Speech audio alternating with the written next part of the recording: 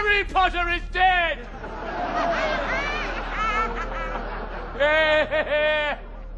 And now is the time to declare yourself.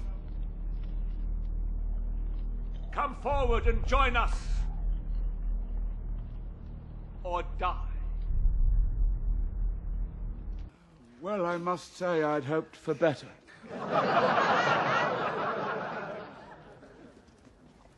And who might you be, young man?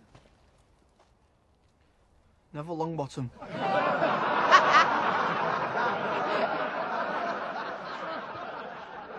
Well, Neville, I'm sure we can find a place for you in our ranks. I'd like to say something.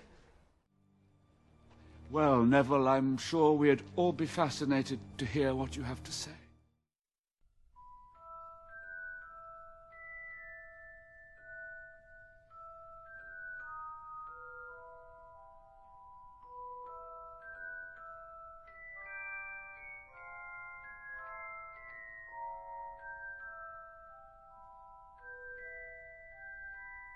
Greetings and welcome back to Anti-Monitor.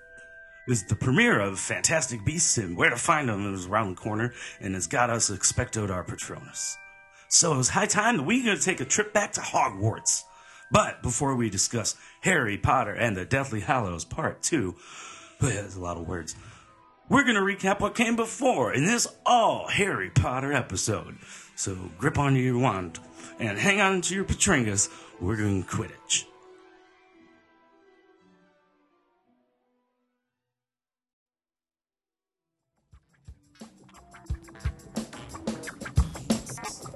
Oh my gosh. Does that suck? Man, you are one pathetic loser. You're listening to Anti-Monitor from doomrocket.com.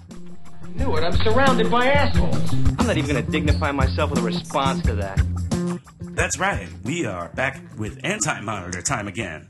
My name's Matt, Birdman Fleming, and across the table from me, as always, is Jared Jones, editor-in-chief of doomrocket.com and amateur magician. Why am I always an amateur? Well, because to be a professional, you have to get paid. Oh, yeah. So until someone starts giving you $5 to do a magic trick. Give me the loot. Gotta have the loot. That's right. You gotta have, a deck of cards and some string or something to make things float. Yeah. But what? And to be a magician. This is what we're talking about. We're talking about magicians. Oh, I thought we were talking about math magicians. More technically, we're talking about wizards. Oh. Because after we thought we were done forever with the Harry Potter series, they're pulling us back in this week. I know. I just saw Doctor Strange, and I was like, that was a weird sequel. Of course, we're talking about the movie based on the book, based on a book from the movie, Fantastic Beasts and Where to Find Them. Yeah. That's bringing us back into the world of wizardry. So That's right. We got a review coming your way, courtesy of Mr. Kyle King. I'm not totally pumped about Fantastic Beasts and Where to Find Them. One, that title is far too long. Two, that is... It shows that we are officially scraping the bottom of the barrel so Warner Brothers can just get some cash to justify existing for another 3 years. that's true. They've been doing a really bad job of justifying their existence. So it's time for them to make a movie about a magic book from another movie. Yeah, but instead of making an awesome movie about the Necronomicon or at least giving us a remake of Army of Darkness or literally anything else, we're just doing Harry Potter's world again. So, you're the guy with the case full of monsters, huh? Who's travels first? This time it's a prequel of sorts. It takes place in a what? An Americanized version of Hogwarts, except instead of young children awe and wonder, we have grown-ass people bitching about politics. That's all I've gleaned from those trailers. Yeah, it doesn't really get me going, this Fantastic Beasts book movie. Yeah, but it's J.K. Rowling's first screenplay, so that's something. That's great. Yeah. But of course, I was kind of late to the Harry Potter party. Were you? Yeah. I still remember when, before the movies were really kicking through, or right when they started, I remember our good friend Ethan reading the Harry Potter book, and I was like, what are you doing reading a little baby book? And he's like, shut up, dude, these books rule. Yeah. And it turns out, years later, I find out that He wasn't on the spectrum. He might have been onto something. That's true. You're a wizard, Harry. I'm a what? A wizard. And a thumping good one, I'd wager. Not only are the books pretty on point, but the movie series as a whole, with low points. Like this movie we're going to be talking about today? Well, I don't know. What's your history with the land of Harry Potter and Hogwarts and wizards and... Well, okay, so the first film, Sorcerer's Stone, 15 years ago, so like 2001, right? Mm-hmm. Graduating high school, or I should have. Saw the movie in the theater. It was directed by Christopher Columbus, and it felt like it. Even then, at a young age, I could smell a Christopher Columbus movie coming a mile away. Are the rumors true? Help us. I'm afraid so, Professor. The good and the bad. The first Harry Potter feels a lot like Christmas. The Christopher Columbus Christmas Train movie. Mm-hmm. Remember that one? It really does. It does. You're talking about the Robert Zemeckis Christmas Oh, is Train that Bob movie. Zemeckis? Yeah. Polar Express. Bob Zemeckis and Chris Columbus kind of occupy the same space in my head. Sure. I don't blame you for that. But watching that first movie, I thought it was boring. But the ending gripped me. I was like, who's this weird double head dude? And I wanted to find out more. So my girlfriend at the time was reading the Harry Potter series, and she was like, these are so good. You have to read this. And I was like, all right. And she gave me Sorcerer's Stone, and I did read it. And I'm a sucker for world building. I'm a sucker for huge expansive lore. So I bought in. I read the second book, Chamber of Secrets, which was equally as boring because those Harry Potter movies I came to discover, it wasn't just bad movie making, it was a template that they were paying homage to. And each Harry Potter movie, up to a certain point in the series, fit into that template. Kids hate their parents. Kids go to school. Kids hate school. Creeps work at that school. And then the kids fight the creeps, and then that's your movie. Oh, listen, Harry. If that dolt of a cousin of yours, Dudley, gives you any grief, you could always, threaten him with a nice pair of ears to go with that tail of his. But, Hagrid, we're not allowed to do magic away from Hogwarts. You know that. I do. But your cousin don't, do he? So that was my experience, a very tepid thing indeed. But then Prisoner of Azkaban rolled around, and that kind of punched me in the nuts, and I said, whoa! This could really be something. It was directed by Alfonso Cuarón, and I was like, how did they get him? Like, how in the hell did Warner Brothers convince the director of Y Tu Mama Tambien, amongst many other things, to direct a friggin' kids movie about magic wands and believing in your owl? But he did it, and it was spooky, and it was creepy, and we got our first sight of the Dementors, which was awesome. The opening sequence of that movie was awesome. So after that, I was locked in. I tried to read the book though, and that's when the books lost me. Well, Sirius, looking rather ragged, aren't we? Finally, the flesh reflects the madness within. Well, you'd know all about the madness within, wouldn't you, Remus? I dropped out on that, didn't read another one for the rest of my life. Treated it like high school. Pretty much. And but I did stick with the movies. And the movies did get better. They didn't get as good as Azkaban, because how could they? But after Goblet of Fire, when they killed Robert Pattinson, that I could watch that a couple thousand times.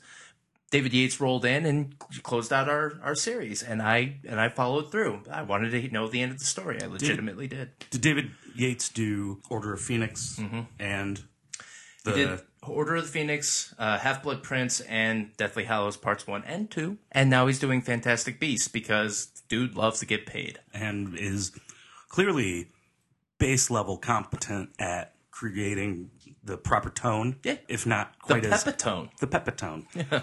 If not quite as adept and masterful as Cuarón was with Prisoner of Azkaban. Expecto Patronum! So, let's catch everyone up to speed. We're talking, we watched the extremely long, and it matches its title, Harry Potter and the Deathly Hallows Part 2. Oh, I felt hallowed out by the end of that one. That's true. Seeing it in the theaters, I got caught up in it, got a little geeky. And it was 3D. It was 3D, a lot of fan service, which I guess we'll talk about a little later. Because the Warner Brothers likes their cash, they decided to split Deathly Hallows, one book, into 2 films. They did this shit again with The Hobbit, because they're fucking bastards. And it may have made them a mint, But man, does it really screw up the story. Because there are a lot of things that occur in part 1 of Deathly Hallows that you really need to know in order for part 2 to make any damn sense. And you really need to know what's going on in the Half-Blood prints. And then there's other things you need to pick up on going backwards and backwards. So I guess for the sake of our listeners, we're going to get a half-assed recap of the Deathly Hallows Part 1 just to put us in an oriented space, a headspace. That works for me because this is the second time I've seen Deathly Hallows Part 2, and I've never seen Deathly Hallows Part 1. Oh, it's such a snooze. It is such a snooze. Like you're like, how do they make 2 movies out of this? Oh, you find out. You find out. It's a lot of dead air. It's a lot of quiet. There's a whole dancing sequence. It's like 3 minutes, this sequence, where Harry's standing there, Hermione walks in, they look at each other sad, and then they just start dancing, and then they keep dancing, and we watch the whole dance happen, and then it ends, and then they stop touching each other and walk out of the room, and then I think the camera stays in there for another 20 minutes, and you see a rat scurry by, and that's the scene. At least that's how it felt. But to get through the recap of part 1, it pretty much goes down something like this.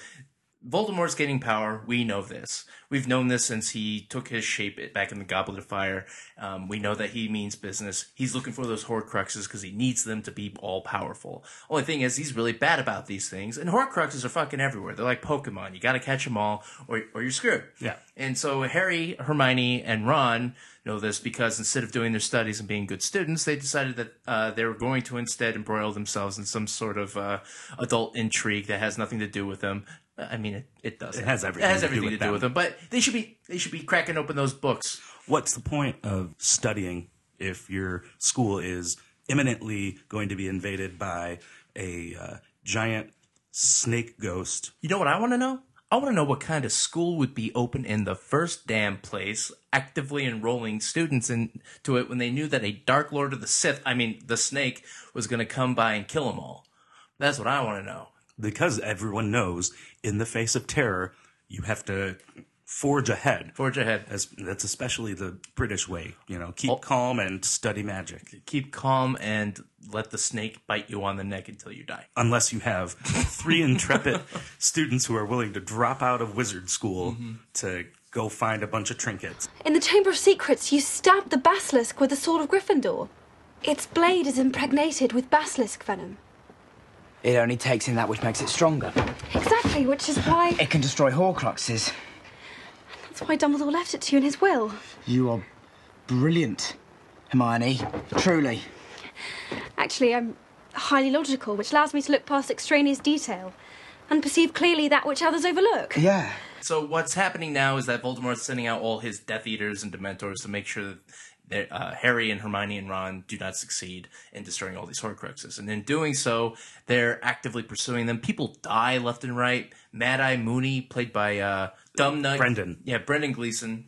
He dies, which made me sad. Hedwig and the Angry Inch, Harry's beloved owl, died, and that sucked. He died in the beginning of the movie, too. That's how you know you're in for some shit, is that the owl dies five seconds into the movie. And then Dobby the house elf dies at the very end. He dies at the very end, but who's that British guy, the gaunt one, the skinny one? I know that doesn't narrow it down. You just named every actor that's played Doctor Who in the last 10 years. These are dark times, there is no denying. Bill Nighy. Bill Nighy dies. He's like the headmaster of whatever the fuck, the Minister of Magic. But Voldemort kills him so they can, pretend to continue to be him, so he can get in tight with whoever. It's all kind of incidental to the second part of the movie because once he's dead, all bets are off anyway. And everyone, magic is, loosed and everyone's all on edge and Hogwarts is fucked because Dumbledore's dead and Snape's taken over and he's rolling it with an iron fist or mushy fist, it being Englishman's, particularly Alan Rickman's. But Harry and the Hendersons, they go and find a Horcrux, but they're not able to destroy it, so they have to go off into the wilderness and hang out for literally 5 hours. Get on with it. Yes, get on with it.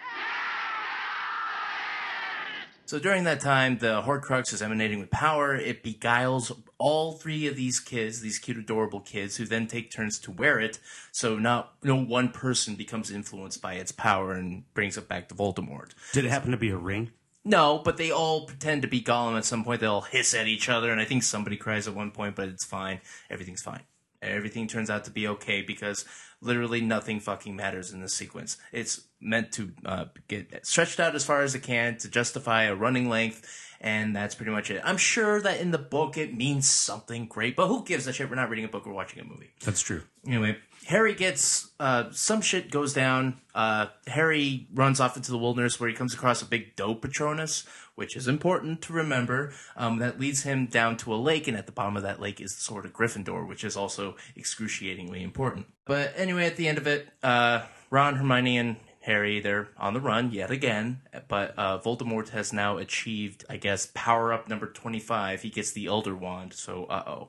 And that's pretty much the entire runtime of the Deathly Hallows Part 1. Yeah, that sounds pretty boring. Now, if you had condensed that down to, like, maybe 45 minutes of a movie, like, really trim the fat, hack this fucker to the bone, only put in the essential, like, points, and then crammed in the rest of part 2 and made it one movie, it would have been compelling in some way, but it really does lose its momentum, regardless of the fact that it's a part 2.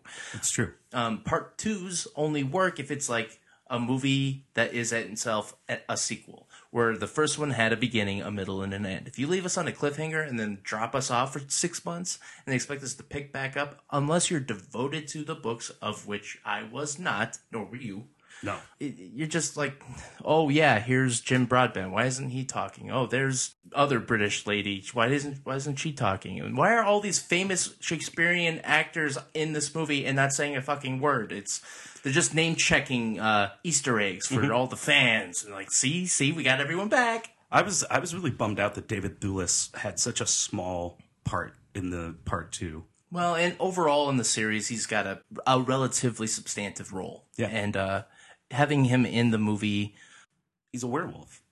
We're all werewolves in our own way, Bird.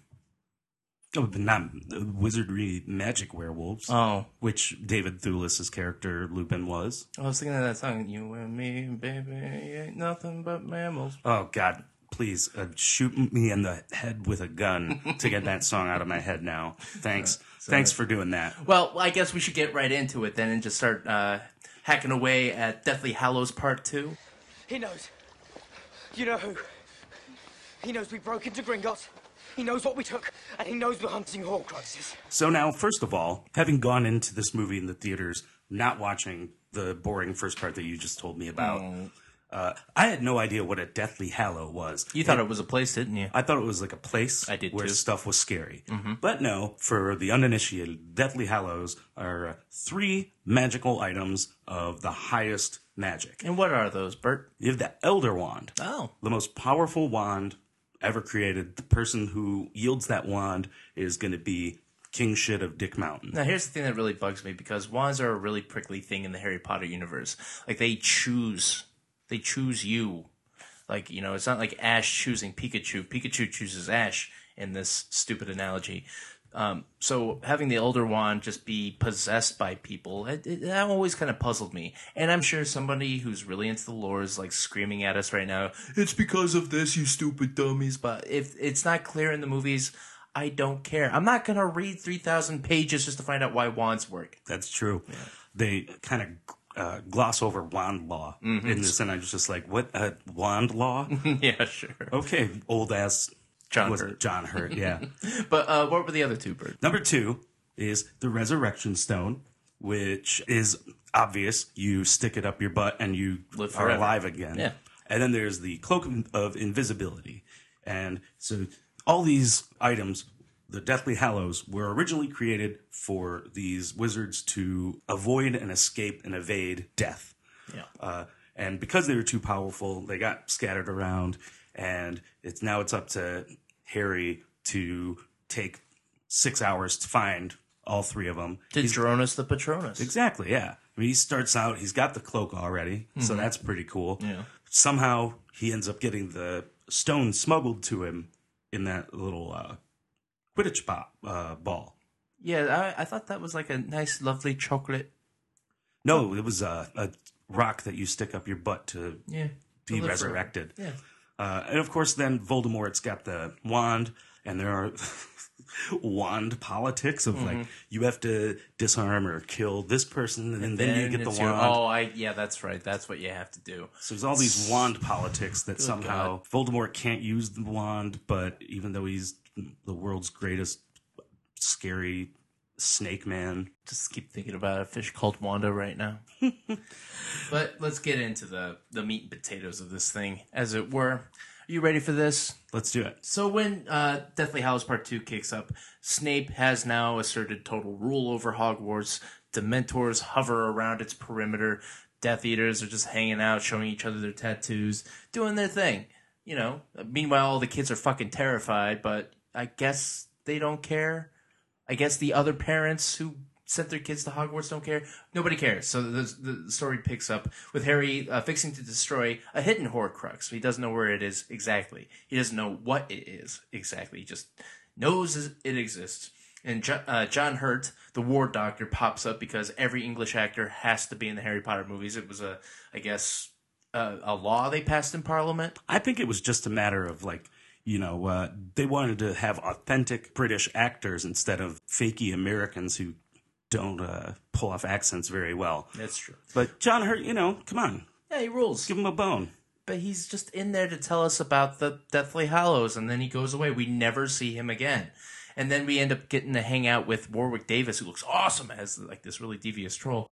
Trollwick Davis, Harry and Hermione and Ron all have a conversation together, and he's like, I want that Gryffindor soul. I'll help you find the whatevers. And Harry's like, yeah, fine. It's fine. I don't understand the true awesomeness of the Gryffindor sword because I'm a big dummy that looks into everything. You want to talk about Mary Sue's? Harry Potter is the king of Mary Sue's.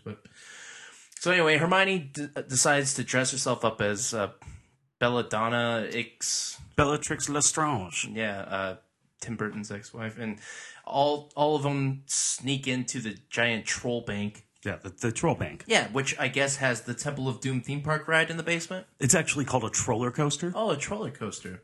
Which at the end of it has a giant albino dragon because reasons. You got to protect the treasure. Well, not just that, but this troll bank is also where magic folks store their important goodies. Their Patringus. And so then what happens is, say you're a magician. You're a wizard, right? Sure. You got your wand, right? You got your hat, you got your broom, and one day you find a dragon, like a tiny little innocent, sweet, fire-breathing dragon. Yeah. And because you're a devious fuck, you're like, I'm about to put this dragon in my troll bank. Oh, man. And you chain him up, and he's just down there being a sad dragon. You think a wizard did that to that dragon? I think those trolls did it to that dragon. They're assholes. Wizards are benevolent people unless they're working for Voldemort. Yeah, exactly. All right, so wizard troll then. No, I think it was just a regular bad wizard, probably. Oh. Let us know if there's an answer in the books as to why there is a fucking dragon in this troll bank. Well, I'm banking on it being an actual troll. Put that dragon in there because they've been training him to hate this one sound his entire life. So, like, every time they wiggle this, bop it. It's like a maraca. Yeah, it's a maraca, and the dragon's like, ow, my freaking ears. And, I'm not going to blow fire on you now. Yeah, I'll just go over here instead of incinerating you immediately because I'm in pain. But whatever. Magic. I don't care. Magic. Dragon law. So, Trollwick Davis betrays Harry for the sword. Harry ends up finding the little cup goblet thing. He betrays Harry and then ends up getting incinerated for his troubles. But then that dragon literally breaks the bank. That's true. This is after Harry, Ron, and Hermione nearly drown in the pottery barn, basically. Yeah. Just never-ending plates and cups just popping up. Yep. And then why were they multiplying? Because they were touched? Because you touch them, they multiply. When this deters thieves, how? Decreases the value of the item. This is literally... Is that the reason, or is that just pure economics? That's pure economics. That's me applying real-world economic theory and inflation to a movie about trolls and wizards and magic. Well, I guess it is established that the trolls are very economically savvy, so I wouldn't put it against them, actually. Yeah, you're onto something there. So yeah, Harry and Voldemort have a moment while Harry's trying not to drown, and I guess Voldemort goes on a fucking bank guard kill spree because they failed to stop Harry from stealing the Horcrux. Well, basically what's happening is because of the intrinsic link between Harry Potter and Voldemort, every time that something important happens, instead of Voldemort being there already, because Harry's got some good magic going, he gets there just a little too late. Yeah. And so he's Tommy Lee Jones in The Fugitive, pretty much. Basically. Yeah. Except with much more intent to kill. Right. Well, I guess I call it the Vader Luke moment, where like at the end of Empire, and Luke's like, "Father," because he knows that Vader's using the Force to look for him. I think they have a similar connection, Harry and Voldemort. We find out later that that's not the case, but before we know for sure, that was just what was in my heart. I was thinking, J.K. Rowling really loves Star Wars. But because of this connection, I guess, Harry finds out that the Horcrux in question, which is not the giant fucking snake, because we'll save that one for last, because drama, they have to find it at its ultimate location, which just so happens to be, you're never going to guess where it is, Bert. Hogwarts. You sons of bitches are going to Hogwarts. I saw the castle and Rowena Ravenclaw. It must have something to do with her. We have to go there now. What? We can't do that. We've got to plan. We've got to figure it out. Hermione, when have any of our plans ever actually worked? We plan, we get there, all hell breaks loose. Yep, they got to go back in. And just in that moment, Trollwick Davis, who I thought was burnt alive by the dragon, his corpse is laying there. He's totally fine. No, he got away, but then Voldemort murdered him. Yeah, and didn't take the sword. Well, I saw that dragon kill somebody. The dragon incinerated the bank president. The bank president troll, the one who kept getting angry, and then they would throw some Molly in his face. They'd throw the "You're high" spell on him, and he's just like, "Oh, I'm tripping, motherfucker!" Yeah. Well, I guess that Voldemort didn't have the foresight to take the sword of Gryffindor with him, even though fucking Tom Riddle went to Hogwarts, understands that sword's got some significance, sees it lying there on the ground, and just disappears. He doesn't care. Who cares? Because who cares? Because drama. Like, we'll need that to happen and pay off later. That has to come back later. The story structure of this thing sucks. But anyway, we end up having our three happy kids, Harry, Hermione, Ron, run into Mance Rayder, who looks exactly like Albert Finney, to the point where I swear it was Albert Finney, but it's not Albert Finney. But no, the character is, in fact, Dumbledore 2. Dumbledore 2, the sequel. Yeah. The better-looking Dumbledore, as it turns out. Alberto Dumbledore. Alberto Dumbledore. We've been hunting Horcruxes. And we think the last one's inside the castle, but we'll need your help getting in. Not a job my brother's given you. It's a suicide mission. Do yourself a favor, boy. Go home. Live a little longer. Well, this is the moment in the movies, and I've heard people who read the books who get kind of irritated by it, because the conversation that he has with Harry pretty much sums up a conversation that Harry actually has earlier in Deathly Hallows Part 1 with other people about how shitty Dumbledore was with his friends and loved ones, and how economical he was with the truth. Harry finds out these things from his brother, who is very intimidating, very tall, and very angry, and also possibly drunk. I couldn't... Probably. I think he gave them beer. When he was before he laid into Harry, I think he gave him cheese and beer. Yeah.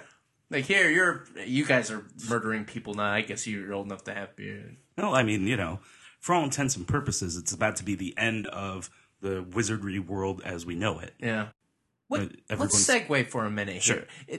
If that's the end, if Voldemort succeeds and tears the goodness and the wizardry world asunder, then what?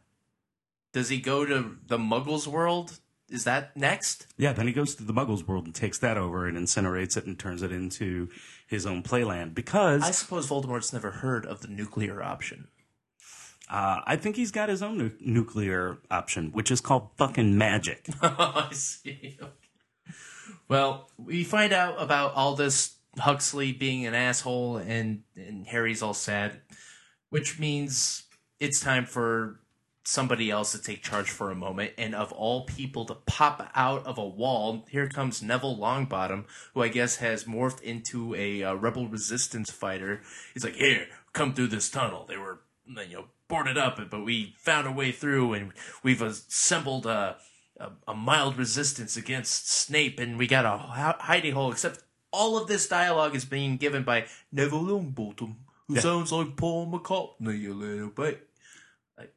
Did that work? Now, he's got a little bit more of a Scottish thing to him. Is that right? Yeah. Well, what's he sound like, Bert? How do you make him sound? Oh, I'm Neville Longbottom. I just remember what he said in the first movie when he forgets something. He goes, "But my problem is I can't remember what I've forgotten." The only problem is I can't remember what I've forgotten.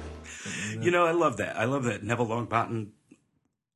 Longbottom went from being the biggest dork in all of Hogwarts to being like a serious hero. Yeah, was he Gryffindor? I don't know what house he was in. Well, what house would you be in? Well, I don't know. I've never really taken the test to see what house I would be in Hogwarts. Oh, you haven't? You haven't taken the... You don't know which house you belong to? I have no idea. There's an actual test online that has legitimate questions about your personality and such. But fuck that. We're going to take the BuzzFeed quiz. Oh, yeah. You've never taken it? Nope, I haven't. We're going to take it. I'm going to ask you some questions. You're going to give me some answers. We're going to find out which house, once and for all, Bertie belongs to. About time. Hogwarts house. I want to know what kind of wizard I am. Oh, I'm sure everyone's dying to find out. When I call your name, you will come forth. I shall place the sorting hat on your head, and you will be sorted into your houses. All right, Bert, you ready? Go. All right, I want you to pick a candy. What would you prefer to snack on? Chocolate Frogs? Bertie Bott's Every Flavor Beans? Honeyduke's Sherbet Lemons? Or a Fizzy Wizzy? Oh, I guess I'm going to go with the Chocolate Frog. Chocolate Frog. All right, Bert, I need you to pick a pet. Okay. Would your pet be a lizard, a dog, a cat, or a fucking ferret? I'm going to go with dog. Dog? Is that your final answer? That's final answer, dog. All right, I need you to pick a class. I'm not talking about like social structure. Yeah, nothing like that. An actual class you would take at Hogwarts. Okay. Would you take a charms class, potions class, a history of magic class, or a transfiguration class? Oh, I think it is quite obvious. I would choose history of magic. And why is that? Because I love history and because magic's not real, so... So you're going to learn about fake history. Yeah, just like I watch fake sports. If your friend cheated on a test, you would offer to help them study for the next one, offer to let them cheat off your test next time, tell them that you're going to tell on them because that's not fair, or are you going to ignore it? Well, first of all, let's get this out of the way. I'm obviously not going to tell on them because I'm not a snitch. Oh, I see. Don't snitch. Snitches get stitches because snitches are bitches. Okay. I would go with the option to offer to help them next time. Offer to help them study or cheat? Study, not cheat. Okay. Well, all right. I did that once in middle school. A bully tried to get me to help him cheat, and instead I tricked him into learning. Oh, I see. This pretty much puts you on a path towards not Slytherin at this point. Not Slytherin? Not Slytherin. I mean, this is a BuzzFeed quiz. I pretty much figured this fucking thing out. Yeah. This is an M. Night Shyamalan movie given quiz form. But, all right, I need you to pick a color because that's not too obvious. Are you going to pick pink, purple, white, or orange? I'm going to go with purple. Purple. Purple glurple. Purple nurple. If you could only do one thing for the rest of your life, you would explore the world, start your own company, stay in school forever. You can never learn too much, right? That's true. It says it right here. It actually says Of course it does. People get paid to write these. Or, finally, start a family ASAP. My choice would be to travel, explore the world. Explore the Dringus. I would explore the whole world with my magic, and I would fly on my magic broom, and I would read my history book of magic, and I would be a great wizard. I need you to pick a redhead. What? Pick a redhead. Arthur, Fred, Ron, or Ginny, or Guinea. It's Ginny. Ginny. Well, I don't really know the difference between Arthur and Fred. And Ron Weasley is a little too Weasley. I'm going to go with Ginny. She seems nice. How long is this damn thing? If you were going on vacation, you would go to London, the wilderness, home to my family, or the beach. The beach. Go to the beach. But thankfully, my family lives right near the beach. All right. Your Patrangus would be a panther, a fox, a hedgehog, or a damn cat. Jeez, what a terrible choices those are. Mm-hmm. I'm going to go with the hedgehog. That's kind of a deep cut. Okay. I can see a hedgehog coming from you, actually. Yeah, the spiky, roly-poly. Yeah, rolling, pulling. That's me. All right. A chaser on your Quidditch team drops the quaffle, and there's no way they will ever be able to recover it. You get frustrated and yell at them, because how dare he drop the quaffle. You let it go, because you win some and you lose some.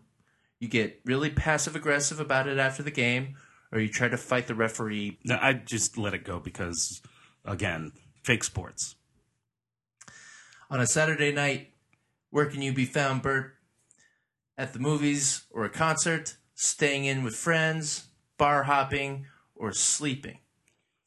Well, Saturday night, doing it right. Well, since there's no option for staying up all night, getting other people drunk, I'll go with sleeping. Sleeping. Because that's what I would rather be doing. Sure. All right. Well, that's the final question. Ha ha! Ha! I told you. You got Hufflepuff. Oh, man. Yeah, people flock to you because you're a great friend. You value loyalty and always think of others first. People are lucky to have you in their lives, and they know it. And you'll hang yourself in the basement. Well, my girlfriend said that I was going to be Ravensclaw or whatever. Obviously, your girlfriend doesn't know what she's talking about. BuzzFeed has spoken. God, I wish my girlfriend was as smart as BuzzFeed. Oh, man. Not. Well, let's get back to this Hallows bit. Nice All little right, excursion. So the last time we left off, we're talking about Neville Longjohns. Mm-hmm. He leads our triumphant trio through Hogwarts, a tunnel of paintings, and they've got their little resistance set up, and it gives everyone a moment to sort of being like, all right, all the kids are back together. And then all of a sudden, Severus Snape decides that he knows Harry Potter's there, and he's calling him out. Calling him out. And that always goes so well. Even though Harry is in the room, he's wearing a robe. That's his disguise. Yep. Other than that, he looks just like Harry Potter, who, by the way, just last year was wearing nothing but a robe and looking like Harry Potter. So it's not like he's hard to spot. So all the Death Eaters in this school are idiots. Snape is an idiot. He walks up. He doesn't walk all the way down, but he walks far enough that he could at least spot Harry. He wasn't embedded deep inside the crowd. He was like in the aisle. He just steps out. Snape is clearly, he's got other machinations going on. So he's got a lot on his mind. Yeah. He lets it slip. No, I don't think he lets it slip. I think he is putting things, he's getting the ball into motion. He knows what needs to happen, and he knows that if he doesn't jumpstart things, then the rest of the movie's not going to happen. I see. So he calls him out, and Harry, being the brave, brazen, I don't know any other BR words. Sure. Brungle. Being the boy that he is, he decides to call Snape out for murdering Dumbledore. How dare you stand where he stood? Tell them how it happened that night. Tell them how you looked him in the eye. A man who trusted you and killed him. Tell them. And so now Maggie Smith, who picks now to get mad, not 5 seconds before, or 2 minutes before, or 6 months before, or literally any time ever in her career, her tenure alongside this Snape fellow who's been nothing but a dick, an abusive dick to all these students and faculty. Probably he probably kicks dogs on the ground for all I know. She chooses now to get really pissed, and she throws out some Wicked Wand stuff because people have been waiting for Maggie Smith to get wacky with the wand, and she does, and it looks awesome. And Snape fucks off until his death scene. Right? Yeah, he's got to go hide out and wait until he has to sacrifice himself. So once that little bit of fan service is out of the way, Voldemort pops in with his ghostly narration, enters everyone's minds, sends some people screaming to the floor. Other people are just like, "Ow, it's so loud." And he threatens to destroy all of Hogwarts and everyone one by one unless they give up Harry. And I guess in a way to give the middle finger to him, Maggie Smith decides just to throw the entire house of Slytherin into the dungeons. It's because the original, like, as soon as the threat was made, a kid from Slytherin was like, "What are you guys doing? Go grab him, snag him." And Maggie Smith knows that that's not the option. We're not gonna just So one asshole impugns the entire group. Well, it is Slytherin. My God, what mess? I'm still trying to figure out what kind of message this movie gives to people who are into it. Like adults, they don't care. They'll just be like, get to the end. I don't care. I'm binging this. But kids, I mean, if you're a kid and you identify with Slytherin, there's a good chance that you're going to shoot a school. That could be very likely. In the case of, you've got a group of, I don't know how big each different house is, but we'll say a group of like 50 or so emo kids who identify with the darker end of being teenage wizards. They are threatened with death or go grab the nerd. And it's like, for the sake of the nerd, let's throw these kids in prison. Because the nerd is the word. And that might make sense to some people. Yeah. To just preemptively imprison a bunch of children. Trust me, I would love to do that. Anytime I see kids on the street, I'm like, lock them up. Get them out of my way.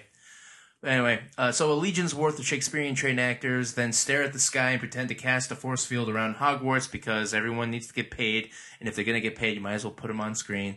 Harry talks to Diane from Trainspotting about the missing Horcrux. I guess Diane died, and she's a ghost now. Yes, she's the ghost that haunts Ravensclaw Tower. She's a scary ghost, and an entire army of none more goth throws blue bottle rockets at the force field. And then, this is all I wrote, then an army of hobos. Yeah. Just an army of hobos. An army of hobos, that's right. Who the fuck are these people again? I guess they were in another movie somewhere at some point. I don't know. There's a whole bunch of them. There's a bunch of them, and they are running straight at Neville Longdong. Yeah, and Longdong, who is tasked with destroying the bridge, and he can't be bothered to do that because he's too busy going, What? Well, no, he wouldn't. What? You don't destroy the bridge before the bottle rockets take out the force field. He did his job. He was just a little slow about it. Well, I think Neville's just, in general, a little slow, but I think that's already been established. No, he's become he's like the hero of the day. So they give Rob and Hermione something to do. They go down to the Chamber of Secrets. Did you say Rob and Hermione? Yeah, Rob and Hermione. And they attempt to destroy the second to last Horcrux, which is Tiara. I thought they were... No, it was the goblet at this point. Oh, they're... Right. Okay, they get the goblet, then they get drenched. Yeah, they get drenched because the Chamber of Secrets is like, hey, Tom Riddle used to pee down here, and I don't like what you're doing to this thing. And so they kind of drown almost, and then I guess in the heat of the moment, they embrace because fan service, and Voldemort didn't like any of that, so he decides to get real busy with the Elder Wand and just blow up the entire force field. Yeah, basically. Literally, why could he not have done that in the first place? He's got the Elder Wand. He's trying to draw the Harry movie Potter out. Oh, I see. Yeah, Oh, that's okay. it. I see. Well, then after that, the Siege of Hogwarts is officially underway, and it's bananas, and Rob says bloody ow a lot, and Hermione says brilliant a couple of times, I'm pretty sure. And yeah, I love that you screwed up the regular like dude name, but you got no problem with a name that I'm pretty sure is not real. Hermione. That's something that old British people called people, and it's dumb. Maybe it was just an extended version of Heine. Or maybe it's supposed to be Italian. Hermione. But yeah, this battle, right? Yeah. Maggie Smith casts the spell that brings all the brick and mortar centurion-looking dudes. Yeah, who I guess have been there the entire time. I just never noticed. Yeah, and then she's brings them to life to protect everybody, and they have to fight giants. That comes later. What they do is they set up a perimeter on the causeway that leads up to the front gates of Hogwarts, while the force field remains true. It's still quickly eroding away. But they cut over to Harry and Hermione and Ronnie and they're all in like the Antiques Roadshow, I guess, and they're going through all these antiques looking for this Horcrux. They find it. Draco Malfoy shows up, who looks like he's been through some shit. Like he was supposed to go kill Dumbledore, and then Alan Rickman was like, "Nah, I don't think so, you." And so I guess now he's like, "I'm officially useless now. I have no purpose in this movie whatsoever. Oh well, fuck me." And they get into a kind of fight, which amounts to a giant fireball getting launched because movie, and then everything burns to the ground, and they have like a big Nimbus 2000 broom race for a second. He saves Draco, so they're buddies in the future. I don't know. Well, no, he just saves him because he's not a piece of shit. He knows that Draco Malfoy has some good in him somewhere, which, you know, he just has to grow out of being, you know, well, he was raised by abusive parents. Were they abusive or were they just rich? Well, they were Malfoys, so they were at least inherently evil. Sure. Although they're not. We'll touch on that in a minute. But the Horcrux... The Horcrux gets destroyed. Yep, the crown gets blowed up. Yeah, and so Voldemort is weakened devastatingly. Not so enough that he needs to recoil. Yeah. Like pull everyone back. And, because he realizes that the wand isn't working as well as it's supposed to. Well, because his Dangus is dead. Well, all of his trinkets are getting destroyed. But the wand still doesn't want to be his friend, and so he figures that in order to get the wand to work for him, he's got to kill Snape. Yeah, and that leads us to an actually pretty okay sequence here.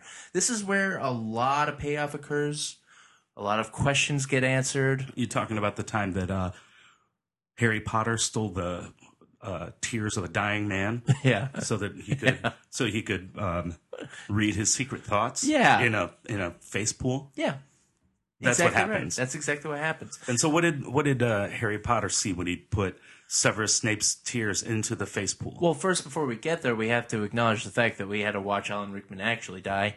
Hashtag too soon. So yeah, after that, Harry takes the sad tears because Voldemort kills Snape, thinking that it'll make the wand powerful. And these back and forths, by the way, are awful. They're shot really bad. They're on a pier somewhere, or I don't know where they are, but it's really well lit. And so these two Dark Lords of the Sith are talking to each other, but it's like in this room as we're talking, and it's framed exactly the same way.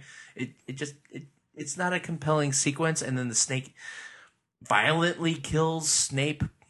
And then we have this really weird cutscene, video game cutscene, wherein we go into a puddle of tears and watch Snape's truths reveal themselves. And we find out a lot of shit about this guy. The most important piece of evidence or piece of exposition that we get out of this flashback scene is, in addition to finding out about Snape's loyalties, is finding out that, surprise, surprise, the reason Harry Potter has this crazy mental connection with Voldemort is because Voldemort accidentally turned Harry Potter into one of his Horcruxes. What did you know? There's a reason I can hear them. The Horcruxes. I think I've known for a while. And I think you have too. Irony of ironies. So, thankfully, we've got these three MacGuffins in the title of the film, the Deathly Hallows, that are going to arrange themselves in a manner to which Harry Potter can kill himself at the hands of Voldemort and then come back to, be with his friends and have a family and not be the most depressing piece of child's literature of all time.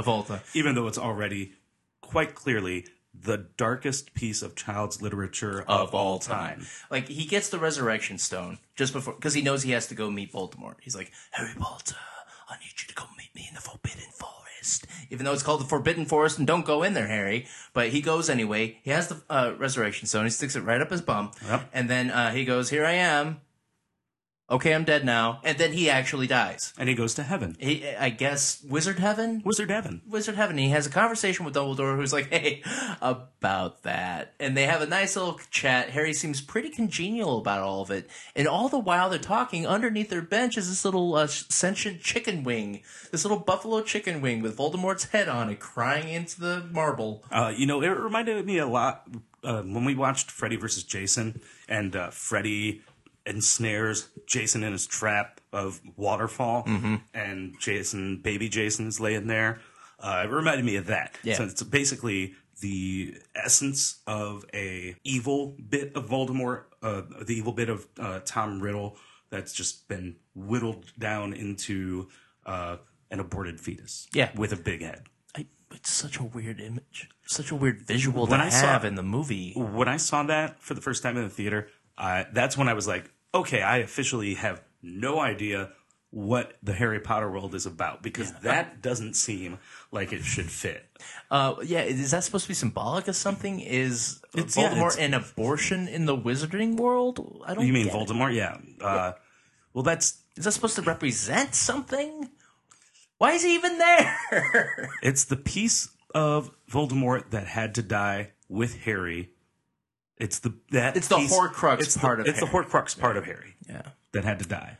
This is, again, if someone knows more information about this from the books, this is me just gleaning using an education. That's a good guess. That's a better guess than I had, which was none. I was just like, oh, chicken wing. All right, Maybe well, I'm just hungry.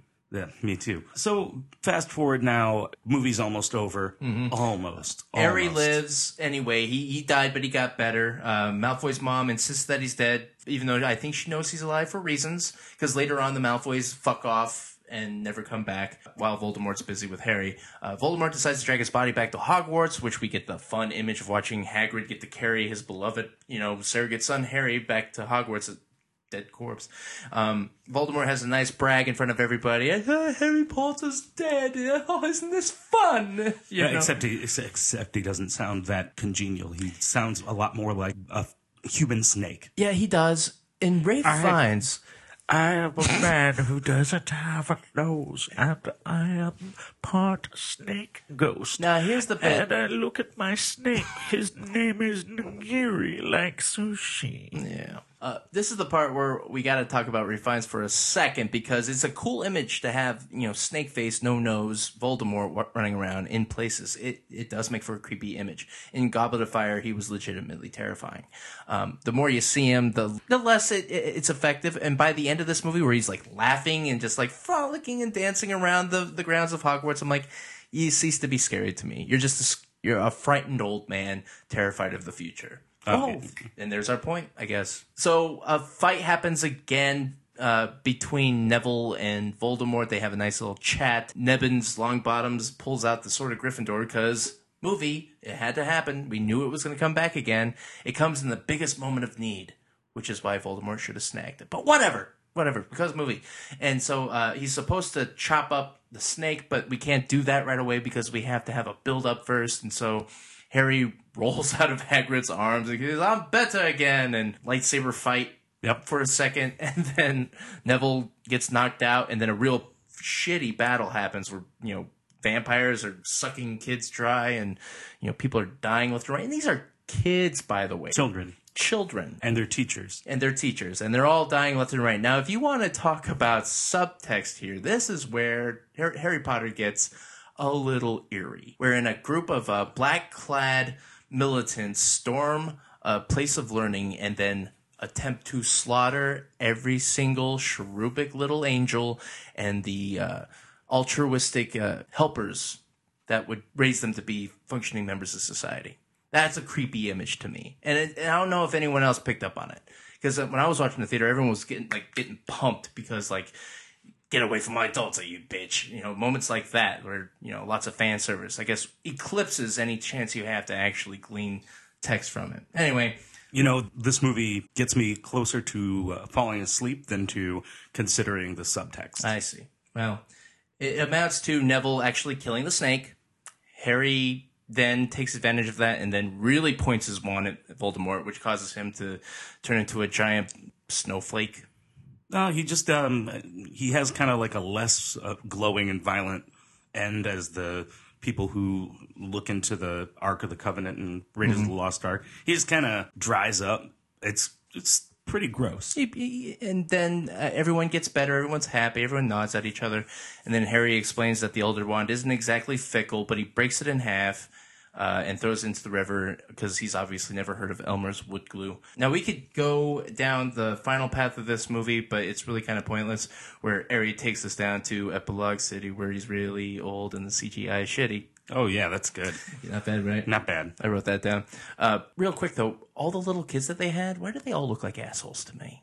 Do I just hate kids, or is that something? Well, you do hate kids, but also all of their little kids, you have to remember, are born into wizardry. So imagine being a child, and your parents have inherent magic, and now they've bestowed that onto you. And you hear it with Snape when in the flashback where Lily's sister is like, I'm going to tell Mom and Dad that you're a freak. And he's like, she's only mad because you're special and she's ordinary. And so all these kids grow up thinking that they're special, kind of like kids in general nowadays. Nice. Instead of Mom and Dad telling you you're special, it's like, hey, no, seriously, like, watch, put your hand out. You just made a flower happen. Yeah. You know? And so, like, these kids are snotty, privileged. They're going to a private school, and they can literally conjure whatever they want. Whatever they want because they're all magic. Okay, then I was right in hating these children. Yeah. All of them. I mean, I don't particularly find Harry or Hermione or Ron that likable. They're not. They're just kids that happen to find themselves in this pickle. Yeah. I mean, Harry Potter could have had any two friends. Literally any of them. And all the kids are in all the movies, so it could have been any one of those kids. Neville could have been one of the main characters. It's just the way the book is. Anyway, that's the movie. That's Harry Potter and the Deathly Hallows Part 2. And I can't believe that we managed to whittle that down to a half of the length that we sat through. There's something to be said about franchise building. There's something to be said about world building, but they are not mutually exclusive. They are the cogs to a deterministic corporate machine, and Warner Brothers made their money. Good for them. And we're going to fall for it again come Friday when we watch the latest chapter in this wizarding world. Another movie title that is too long. Expecto Patronum!